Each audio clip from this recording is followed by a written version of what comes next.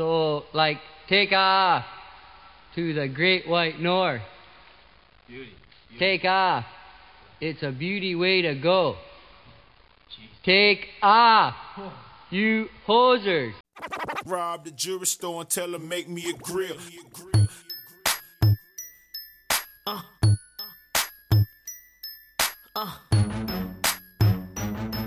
Had a whole top diamond in the bottom rose gold. Yo. We about to start an epidemic with this one. Yeah, I know what this is. Got 30 down at the bottom. Hello, everybody. Welcome back to Hosers. This is episode 70. Tanner Pearson. Very cool. My name's Chris Killingsworth. Joining me, as always, is my co-host, Thomas Williams. Thomas, what's going on, man? Or T-Dog? Are we calling you that now? Oh, my God, no, bro. As I'm getting used to this role, I say, how's it going, Chris? And to that, I say, honestly, not too bad. Okay. I was... Yeah. Did I tell you, like, I'm a bit of a grill master now? Like barbecue or like... Yeah. Okay. What other cut... Or, like, Paul Wall? Like, is like, what do you mean? Yeah, I just know. showed up. It is Nothing very- like that. That's not a thing. No, and I'm afraid not. joining us today to talk about grills and everything going on with grills is Arun Srinivasan. How are you, Arun? Yo, Thomas, what's going on, man? Grills, what a great song. Like that in a while. I feel like I'm just gonna go into the Paul Wall catalog after this. Yeah, I'm gonna roll up to the Osher Center and yeah. No, you're not. You're definitely not going to do that. Paul Wall, I feel like, was really, really big when I would have been in grade like 11 or 12. So like 2006, 2007, everybody loved Paul Wall. Yeah. And I don't know what he's up to or how he's doing, but I mean, that's the first time I was ever introduced to screwed and chopped music. So, I mean, I got some love for Paul Wall. He's Thomas, sorry, go ahead, Arun. Sorry, Paul Wall's doing great. He lost like a ton of weight. He's looking great. I think he started his own business. He's done quite well for himself out of like the height of his rap fame. I'm quite happy for him. There you go. That's awesome. And I know Thomas has never listened to a Paul Wall song. So No, yeah, I have. No, probably not. I don't know. He's still releasing music though. Yeah, he had a song like over a decade ago called "They Don't Know." Do you know the song, Arun? Of course, great song, man. And you were saying like 2006, 2007. I was also in grade 11, 12 around that time. So exactly, like I'm of that era. Very much a fan. I love it. Shout out Swisher House, shout out him, Mike Jones, all of them. See, I was in like grade 5, so. Okay, yeah. Arun and I, the seniors on the podcast. Was that like 50 Cent era? Like Get Rich or Die Trying? Was that like 2000? No. It was afterwards, but I mean, yeah. Afterwards, but of the same generation, I would say. Yeah. Yeah. I would say 50 that Cent too. was my guy during then when I verged into that a little bit. I like it. I like it. standard. This is very standard. It's gone off on a bit of a weird tangent, but I'm feeling it. Arun, how are things going with you, man? Like, what's been the COVID-19 lockdown situation for you, and how have you been staying busy? Man, I've been like busy at work, but I mean, I say busy at work, but post up on my couch watching a ton of hockey and basketball. My PBR team and workout. Yesterday, I was watching the Bayern Munich Barcelona game while watching the Colorado Avalanche at the same time, and I also had my audio on the Habs game at a certain point. So just trying to juggle a bunch of sports at once, man, and enjoying it. Hockey is better without the Maple Leafs in it. Yeah, we share that sentiment. I'm enjoying life without the Maple Leafs in a lot of ways. It's easier, I think, at a certain point because I can sort of just have emotional transference to other teams. Like, hey, I'm so happy for Nazem Kadri that he's having such a monster year with the Avalanche, and he's having like that line with Landeskog, like really loving a lot. And in Valerie Nichushkin, like, oh my God, like this guy, like I totally forgot about him prior to this year, and he just showed up out of nowhere, and that line is a really good, fun line. Yeah, man, just enjoying the NHL playoffs quite a bit without the Maple Leafs in them. The Maple Leafs stress me out, and I have lots to say about them. I love it. It's funny you say that because prior to prepping and whatever for this podcast, I was listening to a product of Yahoo Sports, Justin and Mike's podcast, and they were Live Laugh Leafs for the record. For those of you who don't know, check it out. But yeah, the same sentiment was shared on their podcast too, where it was like, you know, you have this opportunity to enjoy hockey in kind of a different way because you're not so like laser focused on the Leafs. Was there a particular storyline coming out of this that you know, had some good or bad feelings about, at the very least, something, you know, exciting that you could talk about for the next few months before things kick off again? In terms of the Maple Leafs, or just quite okay, with the Leafs. So here's my take on the Leafs, I suppose. Like in the land of millions of takes, it's just like the talks about the Maple Leafs are going to be quite static, I think, because we sort of know what the roster composition is. Like, they have a top-heavy roster in which Dubas thought, okay, great, you know, I can invest in this sort of offense based around my core four forwards. It's going to work. It's worked at the OHL level to a certain degree. And, you know, I believe in his philosophy. I think also, you know, you sort of have these two moments in which the Leafs get eliminated by the Blue Jackets. Okay, you get your fury, your takes, your sadness, or whatever. And then you sort of wait for the end of your press conference. And the end of your press conference comes out, and Dubas defends, like almost unilaterally and very aggressively defends his decision to build this sort of top-heavy roster. Sort of that question around Cody Ceci. He sort of, I mean, correct me if I'm wrong, guys. I read it as like we have proprietary internal metrics that make him seem like he is a better player than what the rest of you guys are seeing. So my take from this, I think the most interesting take, is that Kyle Dubas finally has to face some criticism. I think the way he was positioned as the golden boy of the Leafs, because he was like ahead of the curve on analytics, correct me if I'm wrong, there was just sort of the idea that it was this kind of easy, palatable narrative. Like, we have this guy from the Sioux Greyhounds. He set records, you know, in the Ontario Hockey League in terms of, you know, being young and sort of just adjusted sort of thinking there. And they created this great prospects pipeline, and he comes in, and there's sort of this easy narrative again where he sort of takes over in transition with Lamoriello. And not to say that I would prefer Lamoriello, not at all, but he's benefited from some of Lamoriello's moves, like to a degree. Yeah. So I mean, in terms of just like drafting like Austin Matthews and whatever, like there's some moves that just, and like the contracts too. Lamoriello is really good at that. Yeah. Like subjectively, like I guess I'm not the biggest Lamoriello fan, but like objectively, the Riley contract has been like a godsend. If he was coming out of his RFA during like that time with those stats now, it'd be a whole different story. Right. So I'm totally with you there. So I think just the idea that Kyle Dubas has this kind of inflated sense in the hockey world a little bit. You know, he's a young guy. He speaks really well and eloquently, and sort of understands the modern realities of what an NHL team should look like operationally in terms of like what the optics of the team looks like whether they get involved in, you know, certain causes. I don't think the rest of the players have met up to it, but him individually has. Like Kyle Dubas stands up for a lot of good things outside of hockey too. I don't know whether the organization follows suit, but he does. I will give him a positive grade for sure. But I think, more to my point, is just like because perhaps of the market size, or because it's just this easy idea that Kyle Dubas is going to lead the Leafs into the future. He's talked about like he's Julian Brisebois or Joe Sakic, or take your pick of who you find among the best executives in the league. But he spoke about, or at least he's holds this place of importance that is reserved for like the very best, you know, executives in hockey, and he hasn't earned it. So I think, you know, he's done some good things. The Nazem Kadri trade didn't work out the way we expected it to, I think, to a certain degree, or maybe we did, I don't know. But I think that is the most interesting storyline to me, because the rest of the hypothetical trades about who the Leafs should trade, I have no interest in it. And frankly, knowing how this market works and how it operates, we're just going to hear like a million trade hypotheticals. Like I sort of like talked to Thomas about this a little bit. Just like I don't want every day to sound like, oh well, time to trade William Nylander for X player. Right. And I think a lot of the all these hypotheticals are surrounded by, okay, we're going to trade either Mitch Marner or William Nylander for X defenseman. But there's an over-evaluation of what the type of defenseman you're going to get. Like, some of my friends are asking me in a group chat, like, who are you going to get? I'm like, cool, congratulations on getting Adam Pelech.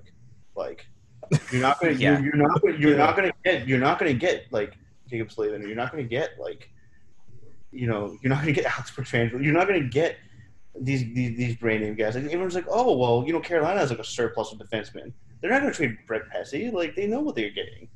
Yeah. Like, like they know they've done a good job of building like a surplus of defensemen who are by and large have more inherent value than just any position in the league, just because it's so hard to find them, right? So yeah, I just agree. And I think smart organizations value that. Like, who is my biggest target right from the Leafs? It's probably Vince Dunn, because there's someone from the Athletic. I have to give him credit for it. So I saw somewhere in my timeline where it's just like the Blues don't really like him all too much. Like they don't play him that much. That's wild. Right? Like he's like their seventh defenseman, and yet he's so good. So I don't know, but it might also be like one of those cases, like a Colin Miller syndrome, where it's like he's buried on a deep team. He has really good metrics, and then when he is promoted, he just like goes invisible. Almost kind of like Dermott a couple of years ago, and then like a bunch. That's such the case for a lot of players. But I'm just being devil's advocate because like I fall in love with players like that.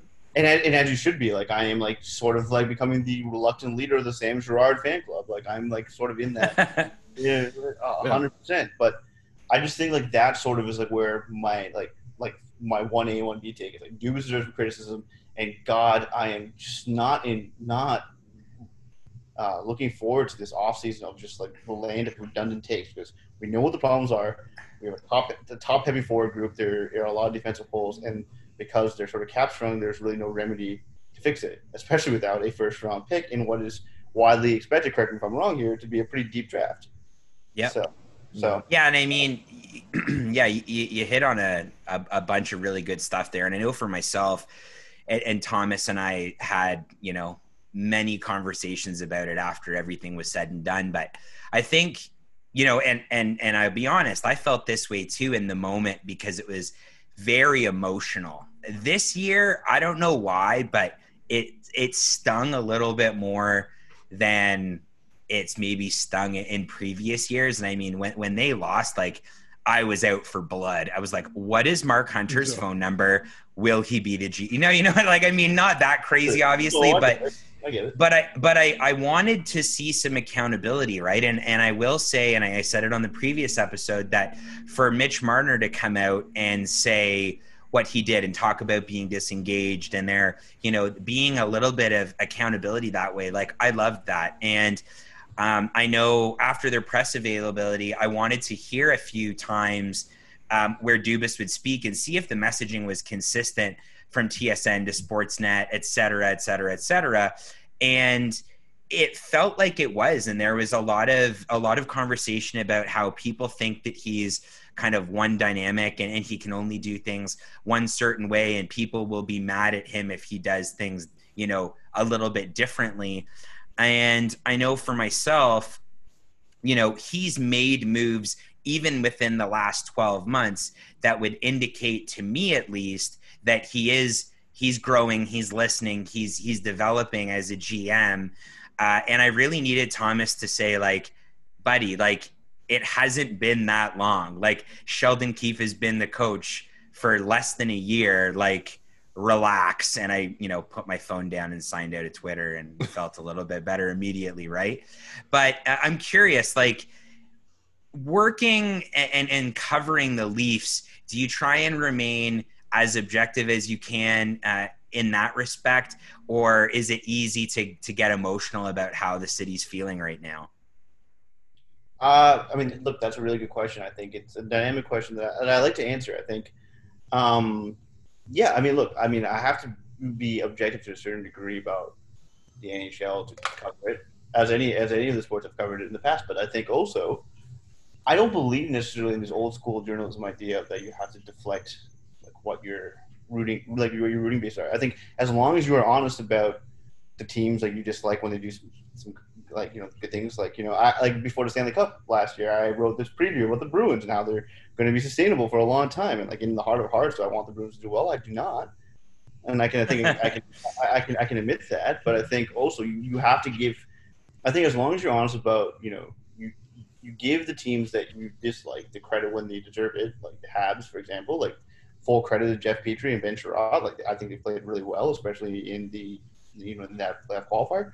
You know what I mean? So I think as long as you have that in it, you're fine. I mean, and in terms of the Leafs, like whether it should be more critical or less critical, it's more visceral. Like, you know what I mean? There's an emotional attachment to the quality of your arguments a little bit, but I don't know how much that like sort of like colors bias or anything like that. I think, you know, you have a team that has like a million voices too, so you can almost, in a sense, I mean, if your take is outlandish, you'll get told quite quickly, right? In the Toronto market, there's so many of these supporters. There's so many people who are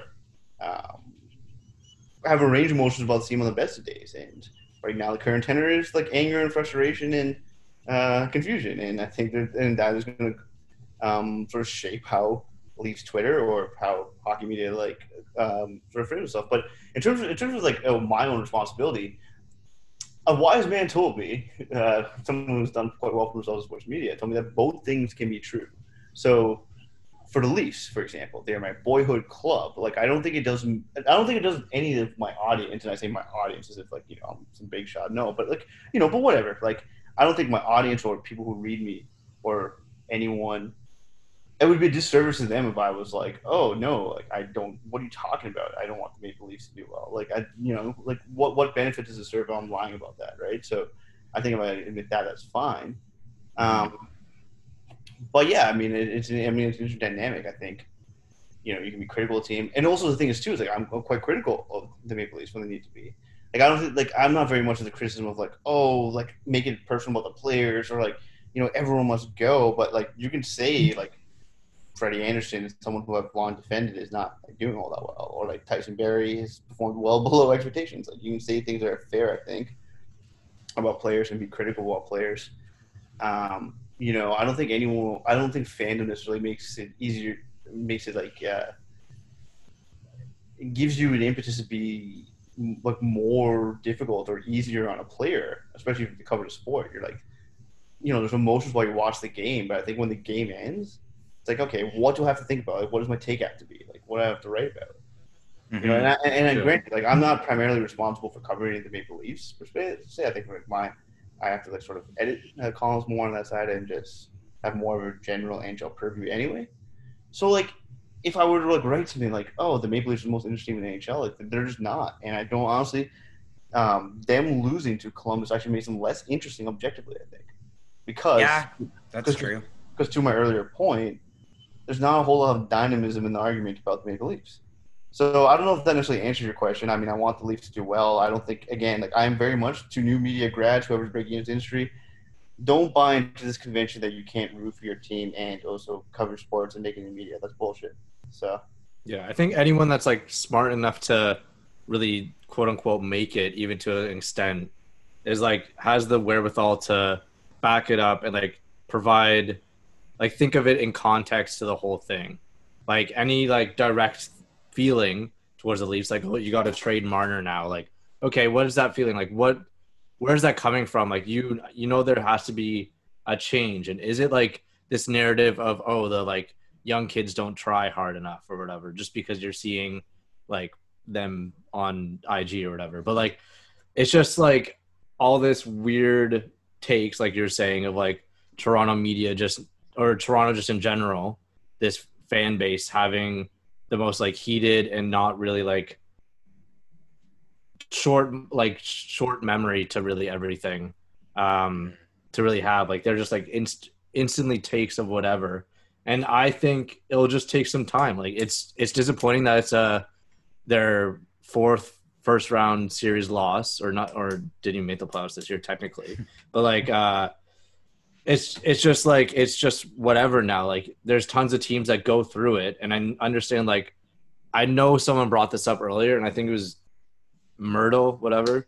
But it was like, what if like the Caps like kind of went through the same thing of not being able to get past Pittsburgh, and then like that was their like demon, and then like they eventually did, and or like, oh, they didn't even make a conference finals and like, and then lose the finals, they made it and won the cup. Like it's just kind of get like that weird sense of, okay, this needs a little bit of patience. And even though they haven't won a round, like especially the way that the NHL is set up and how these teams are so, and how hockey is just a sport in general, this doesn't really mean a whole lot considering of how they've got eliminated in the last 2 years. They've been, maybe not this year, just because you could chalk it up to having this like historic goalie performance, and then Columbus being basically the worst team that they could have faced because of their defense.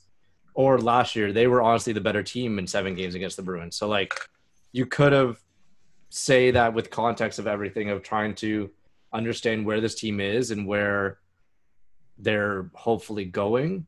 But it's also just interesting that like things could happen. Like next year, they could just make the conference finals out of nowhere if they face the right teams and have the right path, and nothing could change. They could sign a depth defenseman, or maybe they already did, and Lettinen, and like just whatever. Then just go for it with the style of hockey that they have and play Tampa out of their ass, and then like whatever, and then they're done. So it's just like, it's just weird, like a fandom thing of it. It's just unfortunate of how things have gone. But I think it's just like the general rule is just patience right now. Just like, I don't think there's going to make any big moves except like a minor trade. They're going to sign a dude, whatever, maybe Joe Thornton, like has been talked about, which will be interesting. And then like, just, it'll be all just chill. I don't know. Yeah, Thomas, I think there's a lot of stuff like I agree with you quite quickly. I just wanted to overspeak there, but what was I going to say? I lost my train of thought briefly. No, like again, like there's not to sound like a super math guy, because I'm not. Like, you know, honestly, like the strength of my like hockey coverage is from like narrative-driven pieces. So I'll be honest there, but there's lots of random variation that comes in hockey, and especially when you get to Game 7, it really is a toss-up. Like, you know, like I know that much about math to be like, there's nothing predicted in Game 7. You know, yeah. So. And I think there's just prevailing narrative. Like I'm hearing like shitty takes, like the Leafs need more grit, you know, or you know, like they didn't lose because they got out hit by Boston. That's a bullshit narrative. But it's just like, or like, you know, the Leafs, like, you know, like when your best players don't play well in Game 7s, like it you know, it leads to frustration, especially against a team that has been, you know, arguably the best team in the last 5 years, right? Like, you know, you lose to the Bruins twice. You know, I mean, there are a lot of like individual variables, and then people want this like wide sweeping change, and it's just like, look, if you look at like the way they lost like each of those like games against Boston, right? It's just like, well, there's like a lot of like different factors, like, you know, Mitch Marner was like non-existent in some of them, like they got outplayed, or sorry, if you want to have like a more like just a neutral like positive day, like Boston's line, like their super line, which is the best line in hockey, like showed up and did their thing. Like, what do you want to say? Like, at a certain point, like the Leafs, yes, they have a high end. I think the thing is, there's no tidy narrative. But if you want one, it's just Boston's top end talent beat the Leafs' top end talent in like a Game 7. So there's like not a whole lot of predictive value, and yet you want people to like make speculations or make, you know, corrections on a game that is, you know, on 1 game samples essentially. And I think that could be tough too. So I think there's a lot of like nuance that has to go into a lot of these takes where it's like, yes, Dubas deserves criticism. Is this Leafs team as bad as they're made out to be? No, probably not. Do they deserve to be laughed at and like sort of like, you know, not humiliated, but you know, sort of pointed out for not making it past the first round? Yes, absolutely. You know, should the Leafs fan base be a little bit paranoid? Absolutely. Because of John Tavares signing, I'm not criticizing it one bit, but I need to contextualize it in that it accelerated the Leafs contention window to like a 5-year span. And now we're like we're going to enter year 3 of that. So after that, you know, it's going to be a tricky proposition for this current iteration of the Leafs. I think there's like a 3-year window for them to win a cup right now. And so I think that's what happens. You have the weight of expectations of the core growing, right? We've had 4 consecutive years. The first year was like a bonus round, like taking the Caps to 6 games. That was borrowed time. And that was the most fun Leafs season ever for me. But these latter 3 years, it comes with the increasing weight of expectations, if that makes sense. And like, and I was just thinking like in my head, like, oh, what's a similar, well, like also to the point, sorry, I'm like jumping around, but like to the point that it's just like expectations of when they failed against the Bruins. Like Dubas made that decision, not that summer, but he moved on from Babcock, which was the main concern in that Bruins series.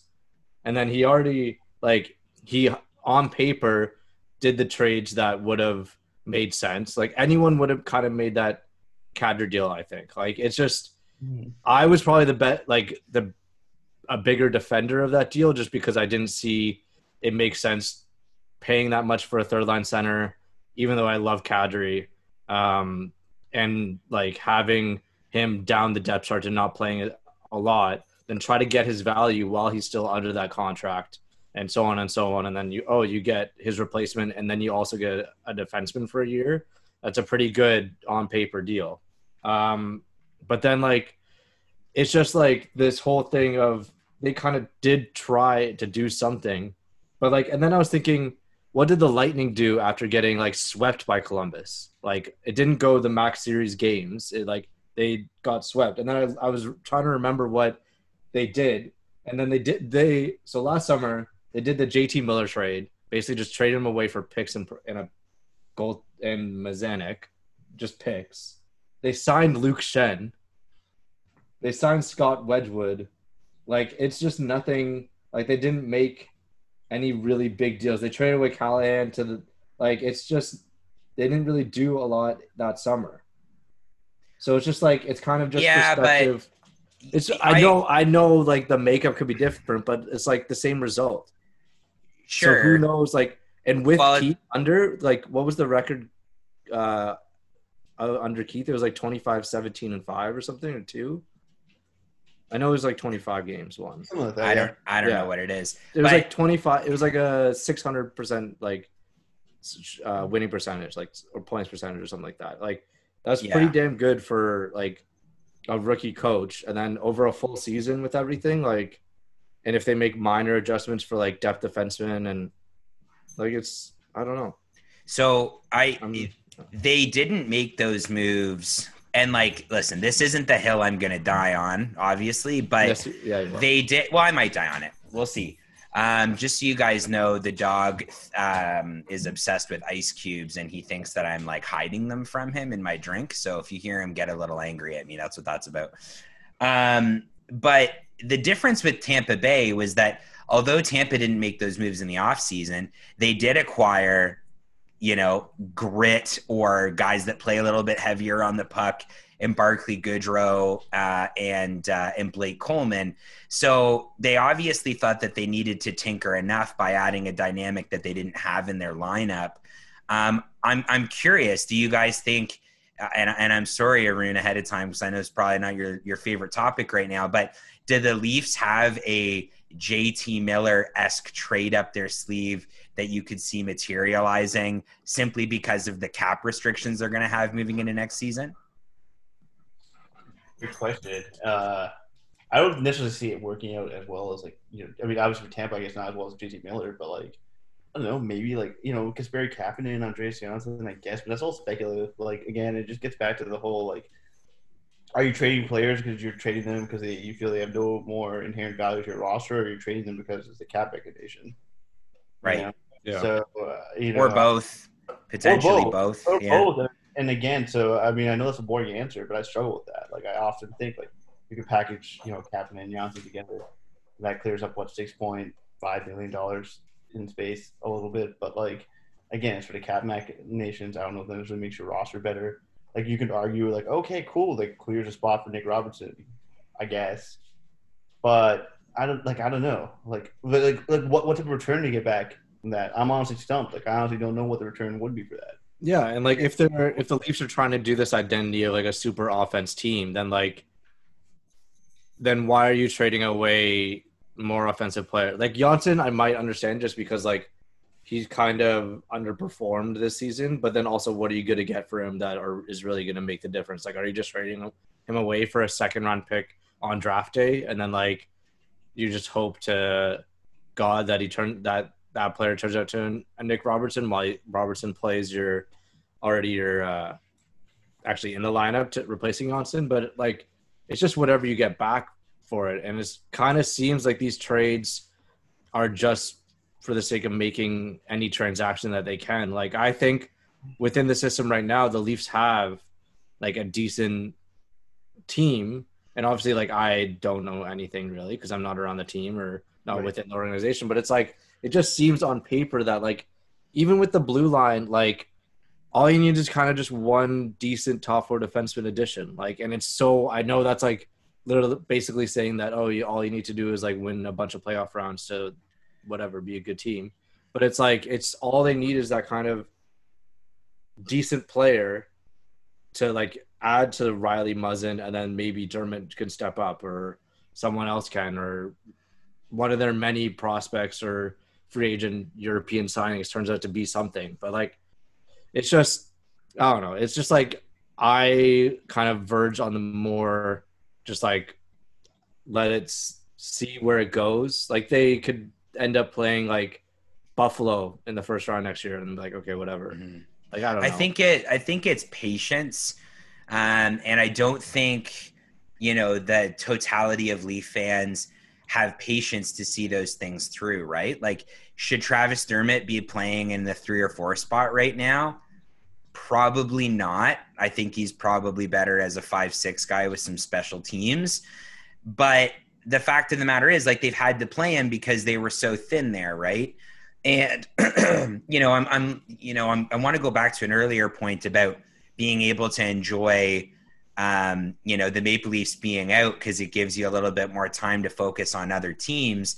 And I can think of a handful of guys right now who several years ago when those teams were underperforming, it was, oh, well, when are they going to trade Gabe Landeskog to the Boston Bruins? Do you guys remember that a few years ago? Right? Like, there's these narratives that, they a lot of times, I believe, are created out of the fan base being impatient, not wanting to see things through the way that they should.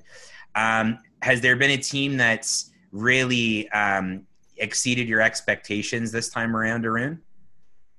Yeah, there've been a few teams. I mean, look, okay, from the outset, I think Colorado beat the curve by like a year.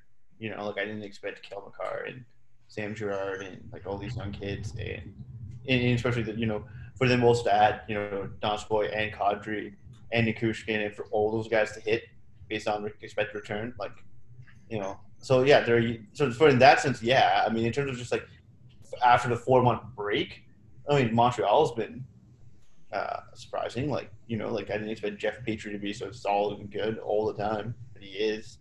And that's really made a difference. Like Thomas Tatar stepped up big, and like Montreal was great last night. I mean, will that hold up over the course of the series? I don't think so, but credit where credit's due.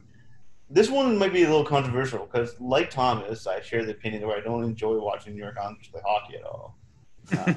They're I like to think of things like Zach Lowe of ESPN once created like the league pass rankings, and like that's something I try to incorporate at Yahoo. We did something sort of like that, and sort of just like who do you guys like enjoy watching, right? Like if you watch if you cover the NHL or you a huge avid NHL fan, like what are the teams you like watching? What are the games you're gonna watch on whatever the hell the NHL League Pass is called? I don't know. At this point, dude, it changes the name like every year. I think it's still called Center Ice on NHL cable. NHL TV. So yeah, like I really like that concept that like the basketball writers sort of incorporated. Like who would you watch on like a what? Yeah. I remember Dimitri did like watchability rankings on his. Yeah, I like it was like kind of that, but it was like. I love stuff like that, and I think the Islanders, Thomas, would be in like our bottom 3. But they've been surprising in terms of the result. Like I think Beauvillier has been good and as consistent as he needs to be to sort of give the Islanders a little like higher talent ceiling than they actually have. If that makes sense. I know I sort of jokingly brought Adam Pelech as a trade candidate, but he's been really good, man. I mean, he has. Yeah. So I guess the Islanders, just because like I guess I conflated boring with like not good, and they've been better than expected. So those would be my two. And like Barzal is like honestly just a treat. Like I would rather watch. I think Barzal, like if it was just a camera focus on one player, he'd probably be in my top 5 to just like watch night in night out, just like watch whatever every shift of just him. I think it's so great. But like honorable mention for sure, yeah. And like another really boring team that's made it kind of interesting has been the Stars. I've hated how they played with everything. I still don't feel that way with the Stars. What, you like them? No.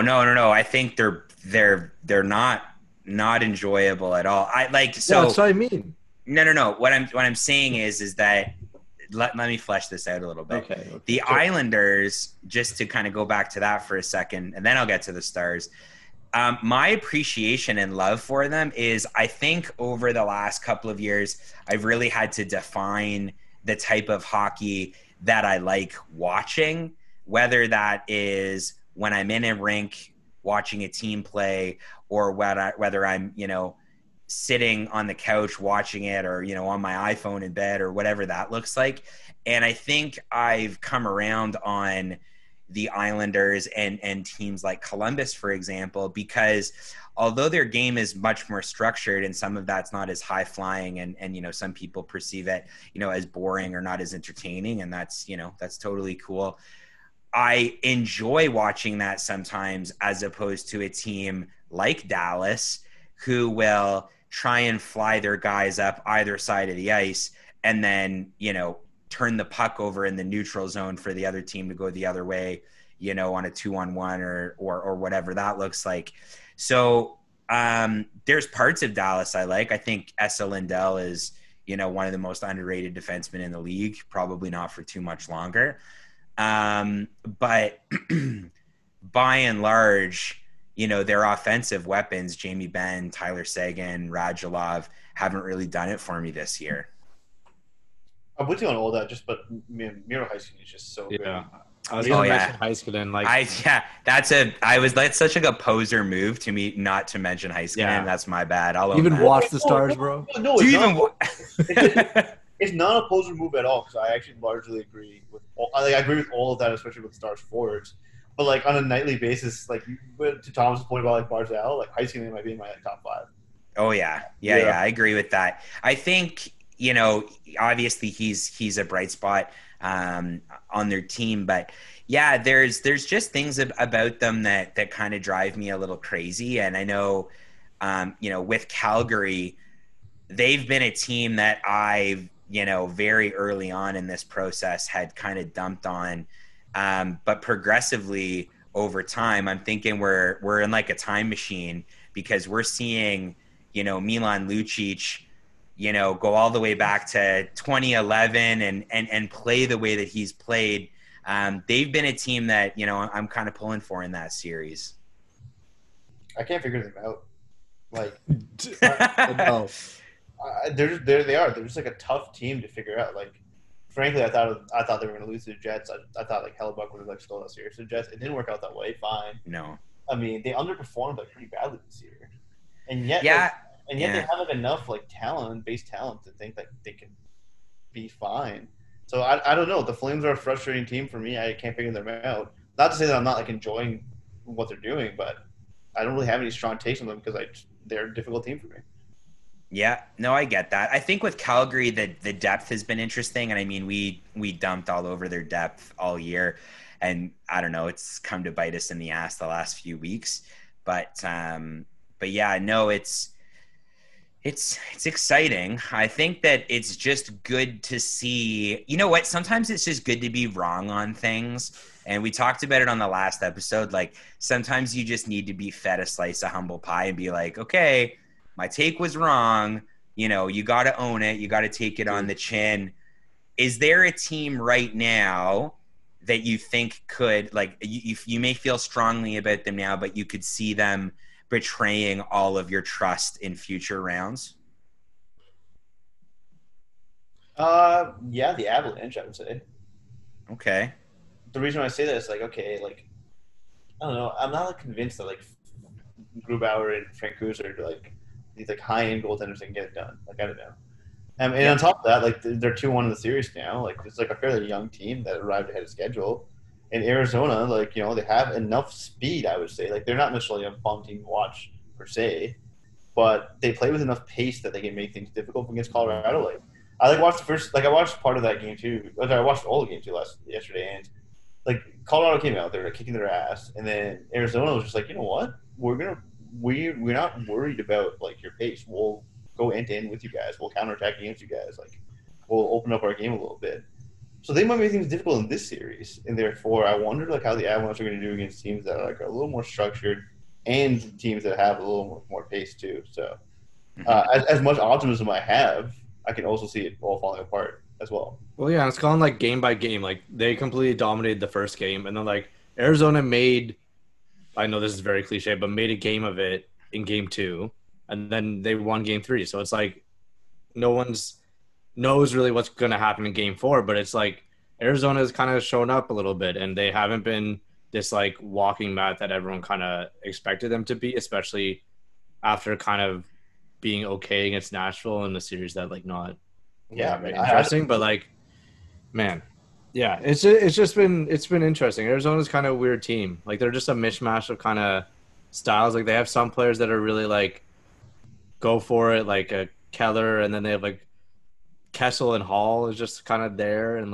then Brad Richardson, and then Ekman Larsson's there, but still like, man, it's just Nicholas Palmerson has been like really good. Yeah, and then like I don't know, man. It's just like you're totally right. Like correct me if I'm wrong here, but like if I read the chart correctly, Nathan MacKinnon had 0 high danger chances in Game 3. Like, so that's pretty impressive, I would say, considering he is like a walking like yeah. Well, he finds ways to make space when I don't think a lot of people would find it in the same way. I mean, he's got a big body, in front of the net, and usually he doesn't miss that close if he gets an opportunity.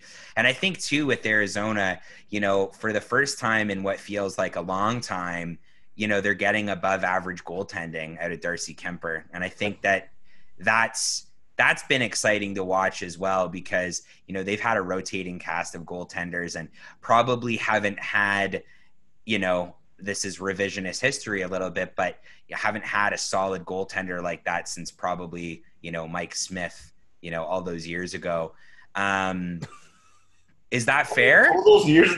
No, that is fair. I'm just, I think Thomas and I might be both laughing the same thing all those years ago, because time is big. But wow, no, not to say that you're wrong. It's just like, wow, they snuck up on me. Holy shit. Well, I forgot Mike Smith, honestly, as a Coyote. He's just always it has been some years, for real. Well, yeah, I just then I remember always think shitting on him. I think at the time that they went to the conference finals, and like Mikkel Bodker was on the team, and it's been a long time. Every intermission was like a highlight of him handling the puck on Sportsnet. Like, look at this goal. He had it in the behind his crease, and I just think that it's exciting to see them kind of stack up that way, right? Because they got Ranta, and myself included was like, that's it, their problems are fixed. They finally got a competent goaltender, and that experiment. I mean, given he's had a lot of injuries over the last several seasons, that definitely layers into it. But Mike Smith, he was the goal. You would have been like 9 or 10, I guess it would have been, Thomas, when he was the goalie. Dude, I don't remember. Yeah, wasn't that long ago, but I get where you're coming from. I don't know. I was like still in diapers, probably. Yeah, I'm sure. I love it. Okay, let's switch gears a little bit. Speaking Thomas, of, go ahead. I'm trying to get you to segue because you're struggling right now. I'm trying to help you along. Speaking of. You're not gonna find it, buddy. I don't think so. Okay. Speaking of Mike Smith, Arun, you wrote a really important article, I think, about a couple weeks ago, of just like this constant praise that we've seen, a lot of just like very performative actions we've seen around Black Lives Matter in sports, and obviously you focus on the NHL specifically, kind of as not one of the only writers to really mention it, but one that has been kind of, I think, have been at the forefront of writing these kind of hard pieces of criticism. How is generally just what's kind of, it's really weird to say, but what kind of moves you into writing about this kind of stuff? And how do you approach it? All right. Well, man, appreciate you giving me the forum here. Well, first of all, I mean, it's really kind of you to say that. I've been one of the first ones to do it, but I don't believe in false humility at all. But I think in this topic, I have to give deference to people who've done it for longer than me and do it really well. Just finished Shaw, Black Girl Hockey Club, Maltafari, Brock McGillis. I'm forgetting so many people in hockey media who do a lot of good and important work, and Shireen Ahmed's just outstanding. Yeah. And she does. So yeah, there are a lot of people in hockey media who I think have been doing it well and longer than I have. I have to give them their props. But what's inspired me? I mean, I don't know. I mean, hockey's my favorite sport, but I fucking detest the culture, man. Like, sorry for, I don't know what the profanity count is here. My God, sorry. Oh, we're so explicit. Yeah, you're Okay, good, buddy. Cool. Don't worry about it. I don't know, man. I'm just like fucking sick and tired of like hockey culture, and it's a hard thing where it's just like hockey's my favorite sport, and yet like I detest everything like about it outside of like the on-ice product. So I think that's part of it, and I just think like there's responsibility to speak up. Like, cool. Like I could write about, like I don't understand why first of all seen as like this duality where I can't write about, who's playing tonight, the Golden Knights Blackhawks. Like I can't write about like Max Pacioretty and his possession numbers, and I can't also say why I think it's super fucked up that no one joined Ryan Reeves when they knelt. Like I don't like, why can't you write both? I don't understand it. And if that sounds sanctimonious, I don't give a shit. Like that's sort of it. It's very like you're in your lane. Oh, this guy writes about this. This guy writes about this. And I don't believe in that. Like, exactly, it's kind of bullshit. Not to believe in false humility here again, but like I prior to joining Yahoo to cover NHL among other things, like I wrote about the NFL for 4.5 years. Like I like soccer. I like to cover basketball when I can. Like so on my own career, I don't like to be tied down to just one sport either. But I think by viewing a lot of different other sports led me that perspective as well. Not to like praise other leagues for what I think is also at times performative too. But like, look, here's the thing: if these leagues are saying they're going to be about it, it can't be like, oh, that's great statement, guys. And then like 8 weeks later, when the sport resumes and they do nothing about it, like, oh, weren't you talking all that cash shit in June about how you guys were about Black Lives, how you were going to make a commitment to being anti-racist, to learning about systemic racism, to making tangible action? Like, what are we all supposed to be here and be like, yo, you guys, you and maybe your PR team crafted a nice statement 8 weeks ago? Like, no, I'm not. I'm tired of like climbing the lowest possible bar, and like, it's frustrating, man. Like, it's frustrating when you have Frank Saravelli telling Decolonize Hockey that they're part of the problem. Also, like, yeah, Decolonize Hockey is one of the best follows. Amazing account, account, and a great and informative. Like, I think there's a lot of things, like. Why are people like, you know what, like, okay, guys, I gotta say, like, some of my colleagues in sports media, I don't have my phone on me, my text on me, but like some of the messages got like, wow, you're so brave for saying this. Like, yo, I'm not brave. This is the situation at hand. I'm calling what it is. Like why do people get into sports media in the first place? Like, I'll admit it, when I was in my early 20s, I had gone to sports media because I wanted to just talk about sports only. But then you grow up, you get older. Like, it can't only just be about like, I got into sports media because I thought it'd be really cool to have a job where I get to talk about Austin Matthews. Like, no, it has to go beyond that. It has to. Yeah. But it's all tied together now. Like, no one can say that politics is out of sports or it's not related, or like that's the worst take and it's been so exposed as false. And like, you just can't kind of do one without the other. And like, you shouldn't never have been, but that was the reality of the past. But now it's something that you just have to take. And you have to take the context of everything in consideration. People are worried about losing their access, man. Let's call it what it is. Like, yeah, full on. Like, full on. And, like, look, access does create a lot of good journalism in the sense that, like, you need quotes to contextualize, I think, certain stories. I think it creates a more honest media viewer relationship if you have, access.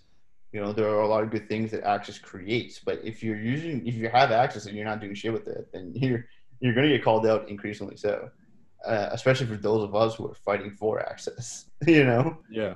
To ask these questions, among other things. Like, I don't understand why you can't ask, like, hey, how did you guys neutralize Nathan McKinnon and pull him to zero high danger chances? And also, why do you guys support Blue Lives Matter? Like, why can't you ask both questions? It's like, you know what I mean? It's a frustrating framework to expect so little. And like, in Colorado, like, we've been on the ads a lot, just like talking about on ice, but like Colorado's been one of the worst of like really performative stuff where it's like they supported Blue Lives Matter just straight up, like projected a huge flag on the ice, but then also their Pride Night was like legit, just like, how do you feel about being an ally? It's like not about their LGBTQ fans. It's about, all these Avs fans are straight and white. So it's like, how do you feel about being an ally? Like, it's just such like bullshit that is coming from this organization that frankly has a lot of fans in like the queer community and everything. And like, it's just kind of really upsetting to see that teams could just not get it at all. And like, we haven't seen like, sorry, Arun, I interrupted you. No. I cut you off. Sorry. Go ahead. I was gonna move on, but like to more like I haven't seen really any like substantial action even from any team. I think I saw one. I'm trying to look it up, but I can't really find it. One thing the Caps did. The Caps have done well. They deserve the Caps. Yeah, Caps did actually like put money behind their actions. The Caps are working with Black Girl Hockey Club in some capacity. I don't know what, or whether they're just supporting them in some way. I don't want to be off base here, so I don't have all my facts in a row. But the Capitals are, I think, working in conjunction with Black Girl Hockey Club, which I think is a right step to like, you're giving people who are doing the work a platform to do a good job. It's just like, but like, here's the thing. I think you should give praise to things that deserve that tangible action behind it. What I detest is this praising of Tyler Seguin taking a knee. Oh God. Like, you shouldn't be praising white people for doing the right thing. Like, I don't understand where the praise element comes in. And so like it's so easy too.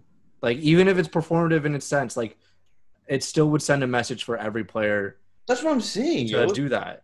Like, imagine if you're Mad Dumba, or and you're in your locker room, you're like, "Hey boys, big game tonight. I think it would mean a lot to me if you guys knelt with me in solidarity. Here's why I'm not against this is not about the anthem, just for the record. This protest is against, the systemic racism that Black people face. The police brutality that's concentrated against Black people, and the unfair treatment at large by society.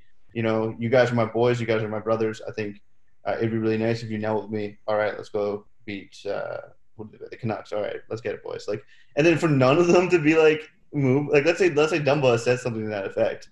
How do none of y'all be like, yo, all right, bet, I'll kneel with you? Like, it's just, I don't. And they played the day after his speech in the Oilers Blackhawks game, and like nothing. Like, he held his fist, and then I think it's Brodin that had his like hand on his shoulder.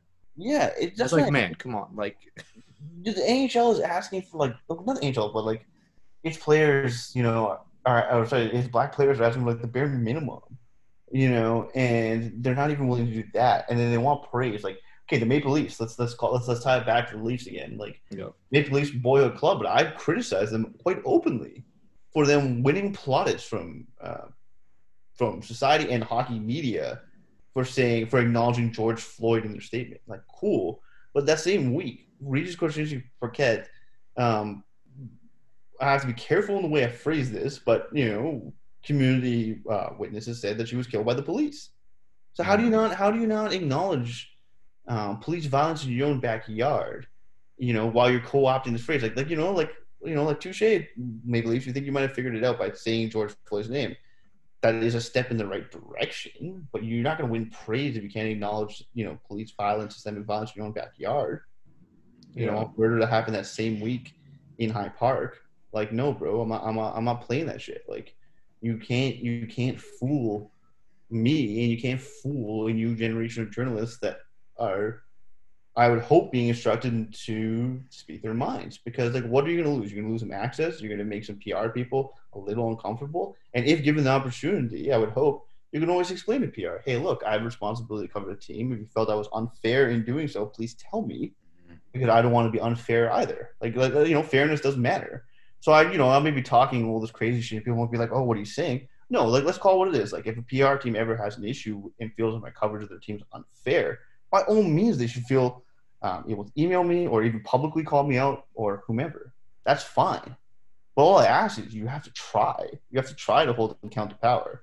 And after hearing all this stuff in late May and June and seeing people post on Instagram or people saying they're supporting Black Lives or whatever, show me, like show us. And also on top of that, man, like, again, it cannot be on, certainly cannot be on Black people, and to a far lesser extent the rest of us non-Black people of color to be doing this. It just can't. It can't be only our responsibility. Like, and because what happens too is, for one, I mean, it's exhausting, and two, I don't want to be branded as like, oh, you're the anti-racism in hockey guy. It's like, yeah, that's one of the things I cover among several other sports too. Like, But you know, I also cover this proudly because I have a responsibility to do so. Like this is not like I haven't like gone off here and be like, no, this is mine. I'm gonna try to get mine. Like, yo, like this is my way to make it in hockey media. Like, Yeah, I think what I liked about the article and what I'm liking about the dialogue right now is that it's encouraging an open dialogue between people to have a better understanding of what that looks like. And I mean, what I'm about to say is going to require, you know, some vulnerability on my end, but you know, as a straight white man who has never felt racism, who has never, you know, begun to feel what other people who have, you know, gone through these awful things have felt multiple times in their lives. I think I go through it wondering, you know, I know that racism is bad, and I know that systemic racism exists, not just in the United States, and Canada has a pretty dark history and continues to have a dark history on that side of things. But, you know, I think I need to understand what it means to be an ally and what that looks like, and how I can make sure that I'm doing the very best that I can. And, you know, I think about it a lot where, you know, it would be really easy for me to come on here and, you know, co-sign everything that both of you guys have said. But quite frankly, I recognize there's more that I can do.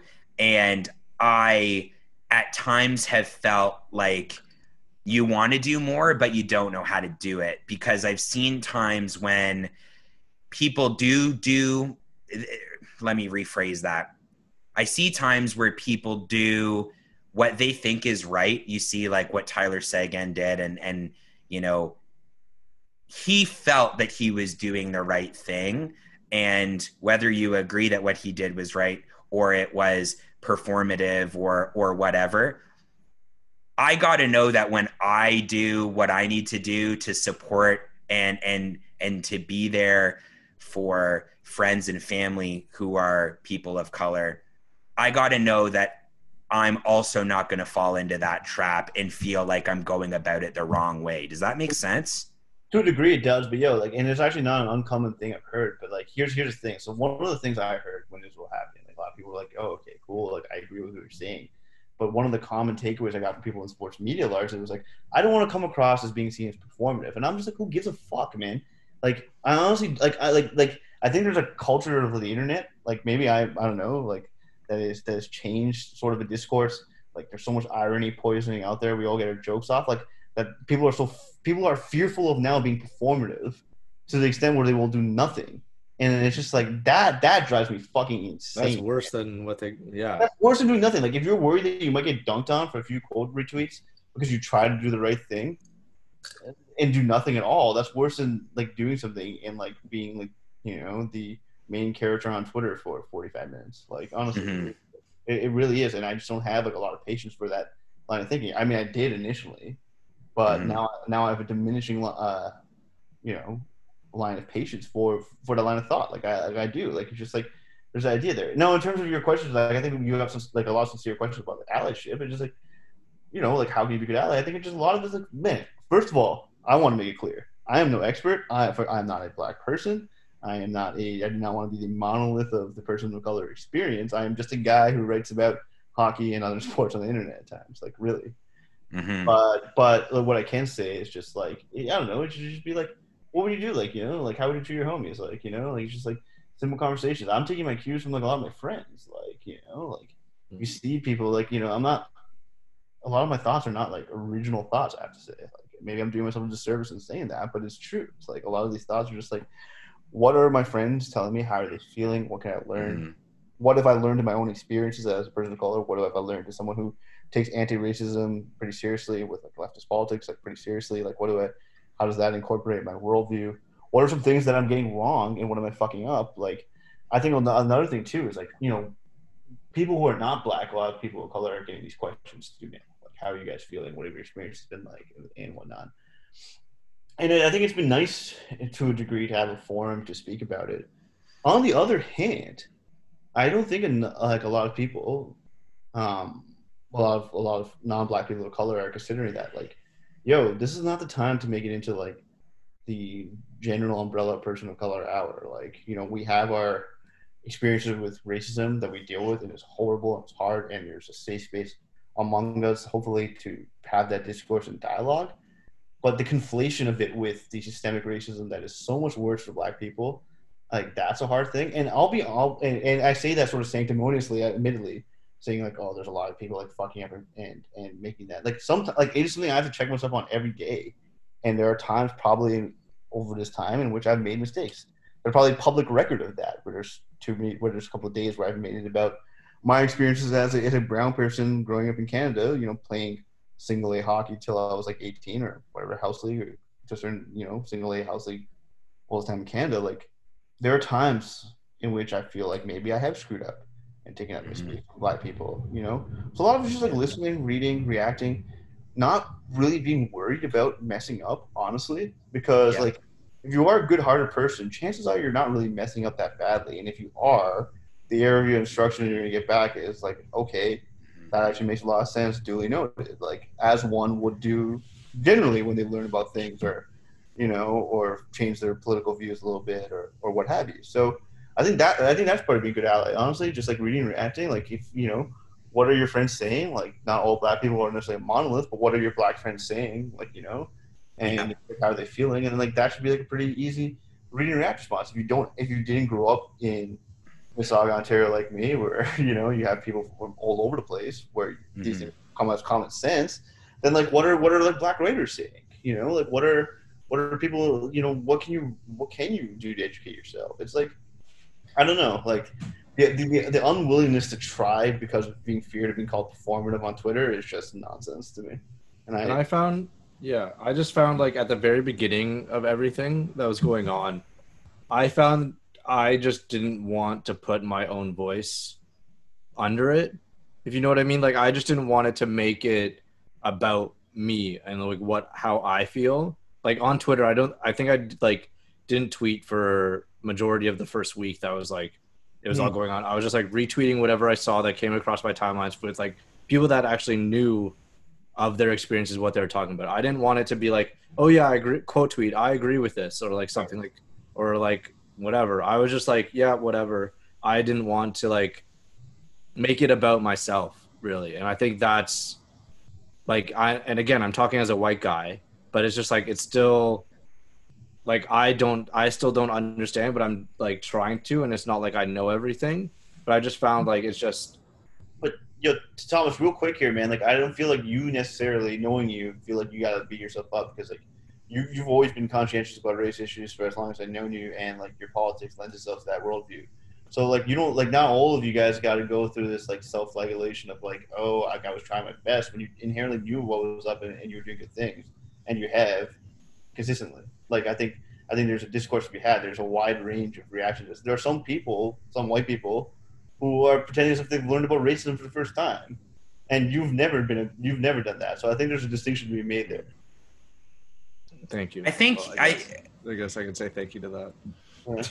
I think it's for me, it's just been about, you know, to your point, asking questions and really understanding if I'm doing enough. And I agree with you, Thomas. Like, you know, there's a part of me that felt like whatever I have to say is not nearly as important as what other people have to say. And I think, you know, even hearing you speak about it, Arun, it's, you know, that's kind of a big learn that I'm having in the moment, is as long as the conversation's happening, not that that's good enough, but it's a good start. Right. And I think that, you know, this is usually not the type of thing that we talk about, but I know when we were talking about having you on, obviously it was super, super important to talk about that article and a lot of the great work that you've done there. And, I just think that you have to be willing to, you know, say when you fucked up that you fucked up, or wanting to understand your ignorance or your privilege. And I think that, you know, it is a process, and, you know, there's going to be times where you make mistakes, and you know, it's another learning experience, but it's absolutely worth it because the conversation is so worth having. Precisely, man. I mean, look, I'm going to make some mistakes covering anti-racism hockey. I am, like, inevitably. You know, there are going to be some times where I'm going to get something wrong, you know, or, you know, maybe, you know, I write a story where it should have been an op-ed, or, you know, or it should have been researched better, or the case may be, but I'm going to do my best, man. I'm going to do my best, and I think a lot of people are trying to do their best out here. I would like to see the power players in hockey media do something. You know, we're all calling for their attention. A lot of them don't give a shit. We're going to keep going, man. I mean, that's what it is. Like, you know, like, so I think just two things can be true. If there's one thing to say, like, again, like, I love the Toronto Maple Leafs very much. I have no problems calling them out when their anti-racism efforts are performative. So no one call me a biased Leafs guy ever again, you know. But I think you know. So I think that can be something. You know, you can love things and be critical of them, right? And I think if you're being a fan, you don't really initially have any accountability or responsibility to do that. But if you are in media, you absolutely have that responsibility. I think there's a clear distinction there. Like, if you're out here just tweeting about stuff, have a blast on Twitter, have fun. In fact, you guys make, like, the guys who aren't in media just out here to tweeting, and girls, absolutely. Actually, the women of hockey Twitter are the best, are better than the guys for sure. Yeah. They're content better. Like, it's not about all the, like, it ties it in with everything that's happening, but man, like, just seeing media people just carry on like it's nothing. Like, oh, what was it? All the stuff about, I know this is baseball, but all the stuff about Stroman opting out for the rest of the season because of COVID and safety. And people were like, oh, like, Jays won that trade. He only played 11 games to the Mets. I was like, okay, come on. Like, back up in context. You don't have to make everything about on the field or, like, about the Blue Jays or about the team. Like, just make it a context and be like, good on Stroman for, like, deciding health over, like, the mess that the MLB has created. Like, it's just, and same with hockey, where, like, the Rask thing recently, we haven't even talked about it yet, but, like, Rask opting out, and people are like, oh, I'm worried about the Bruins, or, like, oh, how will this make out? Like, he's bailing on the team. Like, man, you have to have, like, brain worms to even think about, like, of how this affects the team first, then be like, oh, good on him for, like, making the right decision and being and standing up for, like, what his family wants, or, like, what he's doing right for his family. Like, it just, well, the Milbury shit was such we could absolute talk about that now. I'm fucking heated. nonsense. Yeah, I could tell. Like, you're getting all red and worked up. I love it. It's the lighting. I swear, it's the lighting. Yeah, I'm sure it is. It's also really hot in my apartment right now. There you go. The Milbury shit is, like, unbelievable, and the notion that, you know, there's a lot of people in the Boston fan base, and, you know, having been a coach there and having played there, I know I wouldn't have done it. And I'm thinking, like, yo, Mike, you didn't just have a fucking kid in April, my guy. Like, what are you on about right now? Like, it makes no sense. And at the end of the day, whether he was in the bubble for 2 days or 2 weeks, when it was his decision to go home, you got to give it to him, right? And I loved what Bergeron had said about, you know, they discussed it as a team, and you know, he's been his teammate for like 13 years or something crazy like that, and the support there, right? And it also, you know, for me, aside from the Rask thing, but topical, you'll see where I'm going in a second, is we're still seeing a lot of nonsense in hockey. And I think sometimes people, you know, they say things or they tweet things and go, well, the people I'm talking about aren't black, or the people I'm tweeting about aren't people of color, so it won't get taken as racist or xenophobic. And then we've got Justin Bourne tweeting about Nordic players and all this shit. And I'm like, you know, I've met Justin. He's a nice dude. He is a well-spoken, he's a hockey man after all.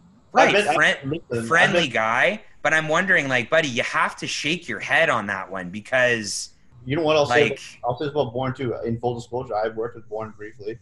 I thought he was a nice dude, but just like a spectacular disappointment in that sense. You're a great hockey analyst. You do a lot of good work, and it's just such a spectacular disappointment that you are such a that you, among someone I thought would bridge the gap between the old hockey establishment and the younger generation that believes in sort of smarter hockey takes. Bourne was supposed to be that guy, and this Nordic thing was just nonsense. He wouldn't apologize, but what do you expect from Clark Gillies in-law? Well, yeah. I mean, you know, Also, what's like, funny though. He's had this history of just like tweeting out the most like random things. Where like, what the hell? Like, what the fuck does he just like That's about just the it. yeah? Like, it's just like, what was it about? Like having fun fighting or something like fight. Something about. Oh man, I have to look this up. There's something about fighting. I swear.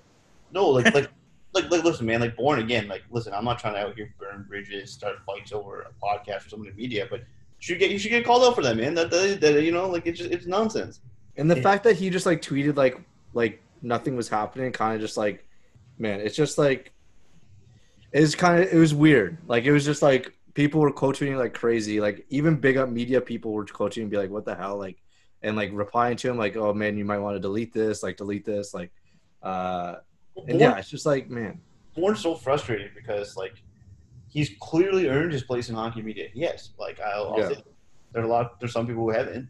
Yes, and the quality of work is good enough, but he's still Bob Bourne's son, and he's still Clark Gillies' in-law. Like he still has an immense amount of hockey privilege entrenched into him. yeah, And you would think with someone who's as intelligent as Bourne, both in his hockey work and outside of it, would be smart enough to have that recognition. Because there's some guys you know that just don't have a chance. They're too hockey man TM to ever have that. But you would think Bourne would, and he hasn't. And it just, man, frustrating. It's like, weird because it feels, sorry to interrupt, Thomas.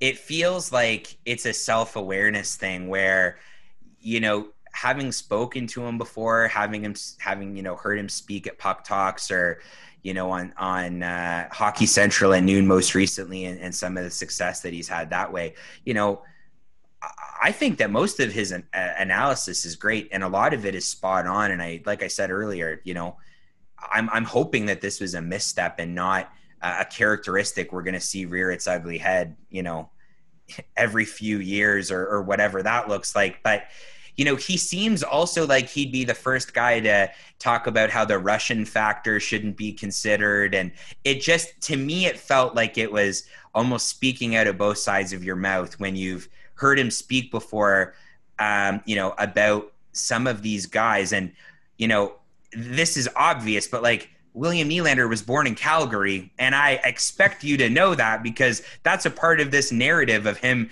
not being a gritty, you know, top 9 forward, like right? Your son, like, come on, bro. Like, Yeah. you know, I don't know. It was really disappointing, Like, though, man. even- And like just overthinking like every little detail of that tweet. I know it could cause some problems, and just like trying to think of what he was thinking during that, but it's like it might be just like, oh, I'm trying to think of like, oh, Engvall, Kapanen, Janssen, like we're kind of disappointing, so I'm just gonna say, oh, Nordic, just to sum it up. But it's like that's kind of, you could just say those players and like not make it about where they come from. Like Well, it just.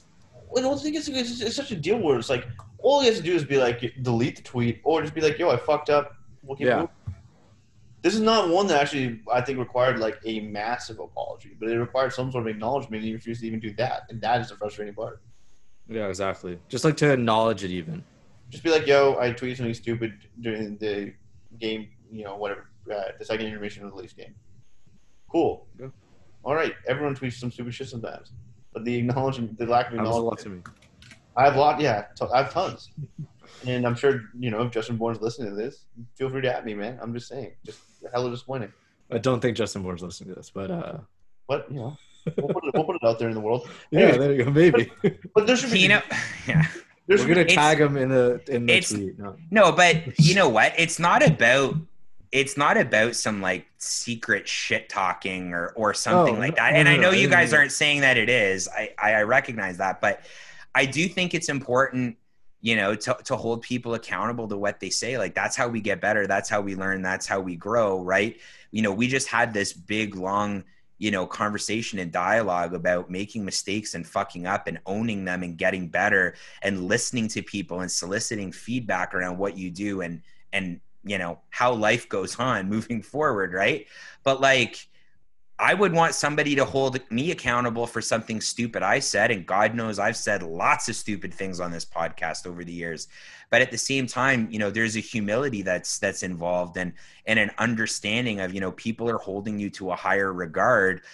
I mean, I'm not in sports media, obviously. You guys are, and I love, you know, the lens that you guys bring to this conversation. But yeah, I do believe that the accountability is the important part, and ultimately, how do we expect people to get better if we're not providing that feedback, right? Right, there are varying degrees of bad, and I think that's the thing. Like, because Bourne should know better. Like, Mike Milbury is a irredeemable dumbass. There's history. 100%. You know, Yeah. like 6-year-old, 8-year-old Mike Milbury, who played for the Bruins for 13 years, is not going to change his views. We can't fix him. You can't fix him. You can hold him accountable and put him on blast, and absolutely should be lit up. And Ray Ferraro just lit him up right now, so that was great. Oh yeah, I saw that. But Gotta love it. I love Ray Ferraro. Side note, you know, like credit where credit's due. I'm not usually one to big up like old media heads, but I think he's great. I like Ray Ferraro quite a bit. But yeah, I mean, I think there's varying degrees. Like Bourne's not nearly as bad as Mike Milbury. Mike Milbury deserves all the smoke.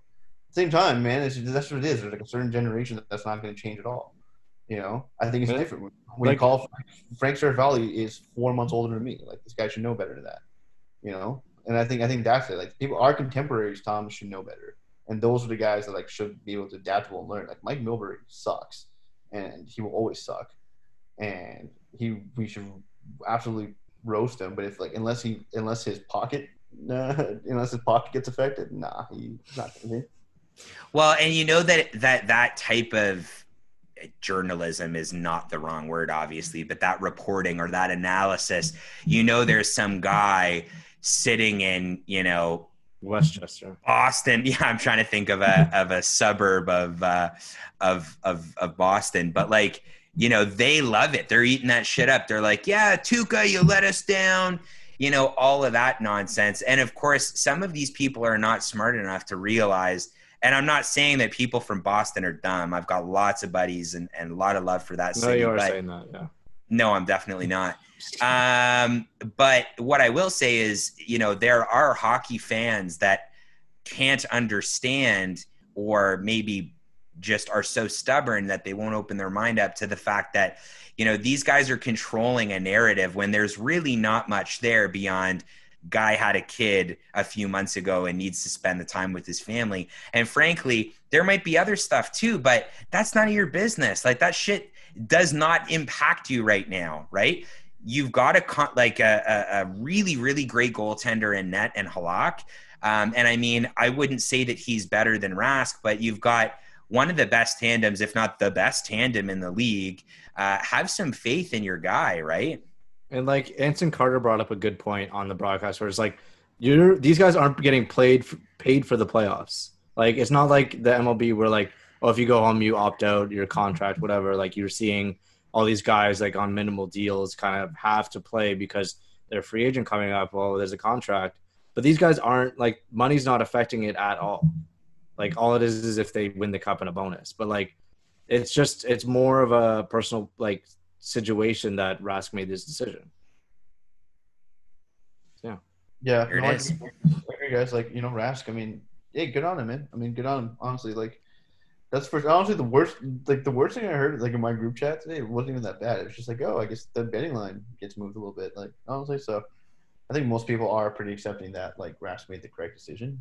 The timing, you know, you can be curious about the timing, but, I mean, that's not really on us, right? Good on him. And as you guys said, Yaroslav Halak is arguably the best backup goaltender in the NHL, right? It's like not that Rask was awesome this year. He really was. I think it was closer between him and Hellebuck than it's made out to be. But yeah, Yaroslav Halak's really good too. So I love it. Yeah. Well, can we listen. let's what? Oh, what? Sorry, I'm the host now. Okay. Yeah, you always were, buddy. Like, yeah. You're good. How about we wrap it up with like predictions? Arun, we did our predictions last week of who's gonna win, and we made a stupid bet. Arun, pick one team who's gonna win it all. Oh man. Okay, fine. I think it's gonna be the Golden Knights. I just like. Okay. I like that. I also like that. That's spicy. They've looked really, really, really good. Yeah, they have. Really good. Like you know, I've been sort of 50-50 on the Avalanche, but again, it's not like combustibility. It's not the right word, but There's There, weaknesses. there are more scenarios in which I can see the Golden Knights winning than the Avalanche. Put it that way. And like I've been intrigued by like that fourth line a little bit. Like Ryan Reeves is like in like William Carrier and all these guys. Like they're playing pretty well, Yeah. but their lines like well their defense is super underrated. I mean, look, the two goaltender argument would be inflated a little bit. I think it's good to have two goalies. Only one of them play at once. But again, just the quality of them, like Marc-Andre Fleury and Robin Leonard, like come on, like they can't go wrong there. Pacioretty's back.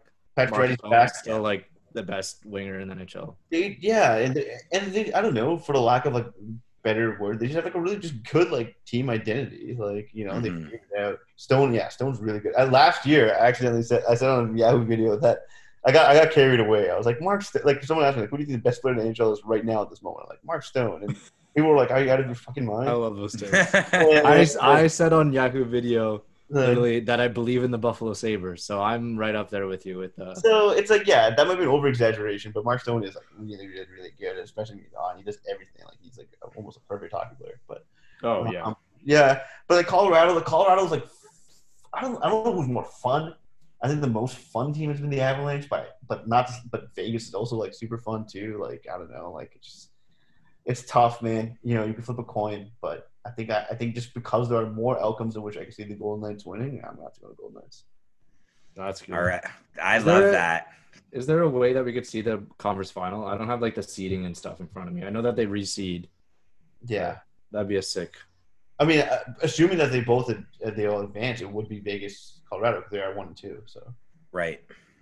True. Yeah, it would be good. I mean, it's funny because our other co-host Carter has, like been a fan since the beginning. I mean, that's a joke that writes itself, but he's like never wavered on this team from the very beginning, even when there were a few times where, some things didn't look maybe all that great for them, but that hasn't happened often, right? And they've been a hell of a team to watch. I mean, we talked about it on the last episode, my love for this Chicago resurgence, but I don't think that's going to happen. I don't think I'm feeling less and less confident that they're going to be able to upset the Golden Knights because they are absolutely firing on all cylinders. And it'll be interesting to see what they do because I love this type of stuff, but who they make the captain next year, because they said that they're going to have a captain, the first captain in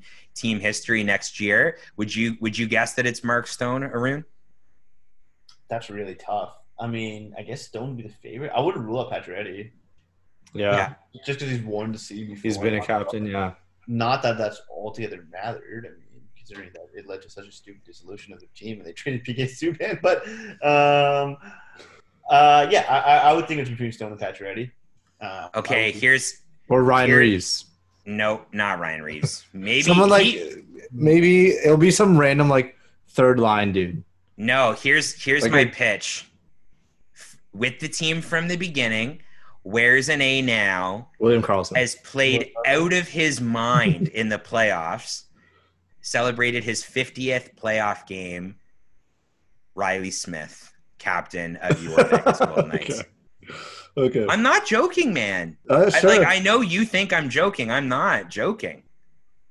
Like, I mean, he's probably not as popular as shiny a pick as Pacioretty or Stone, and obviously those guys are locked up, quite a bit longer in terms of, their term and their contract. But I don't know, man. I feel it in my heart that could be a potential captain of the team. Yeah, you know what? I wouldn't say it's like initially a bad argument. Like I would have him as just maybe third favorite. Like I don't think it's gonna be like Jonathan Marchessault or like William Karlsson, but yeah, Riley Smith's not initially a bad idea. Like I don't know if there's much of a case for like Shea Theodore either. I don't know.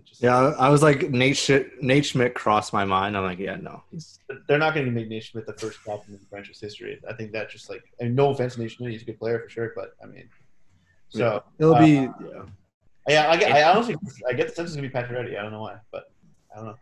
Yeah, Pacioretty or Stone seems to make the most sense, I guess, that way. Mm-hmm.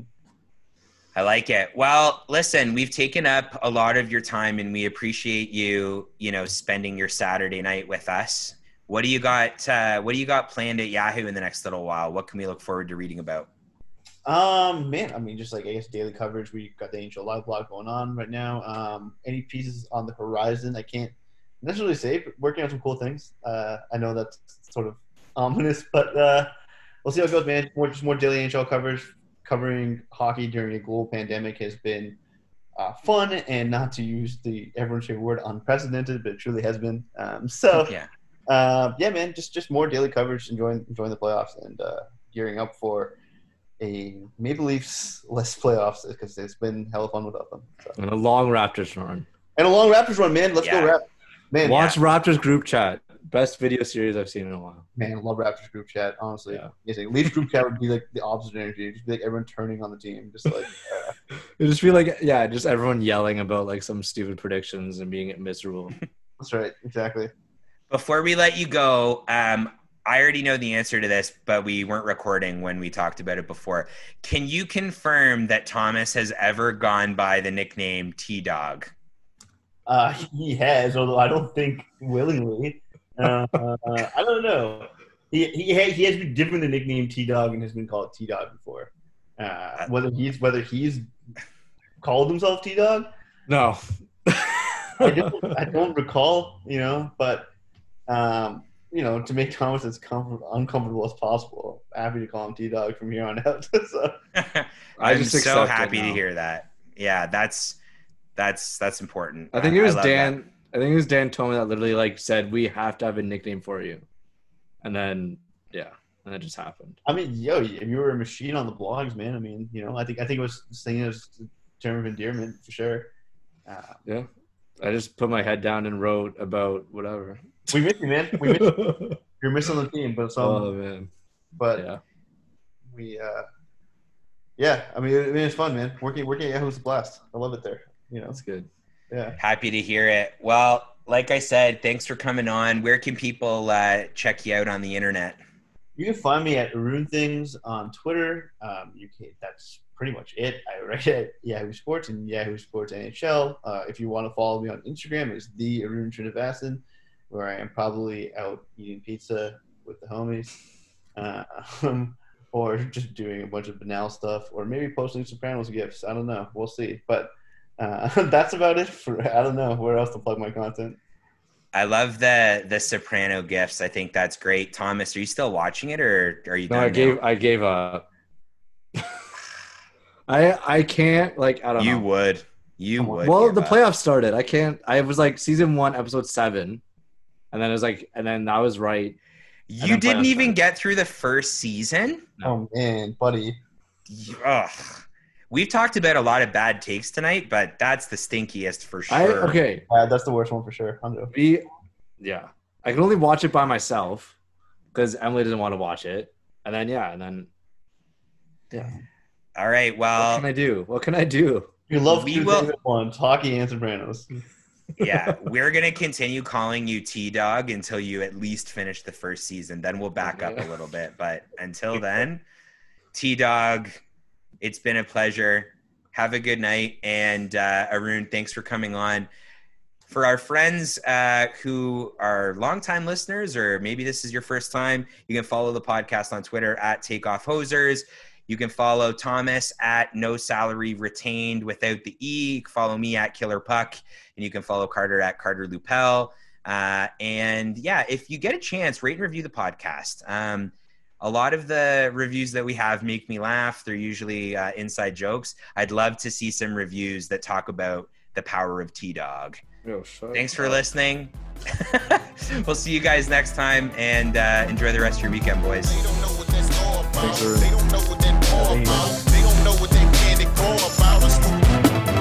Texas is the home of the players and pimps. Showing naked, sitting a great slave pigs. Third coast born, I mean with Texas raised. That is where I play. What you know about swingers and bows? What you know about drink? What you know about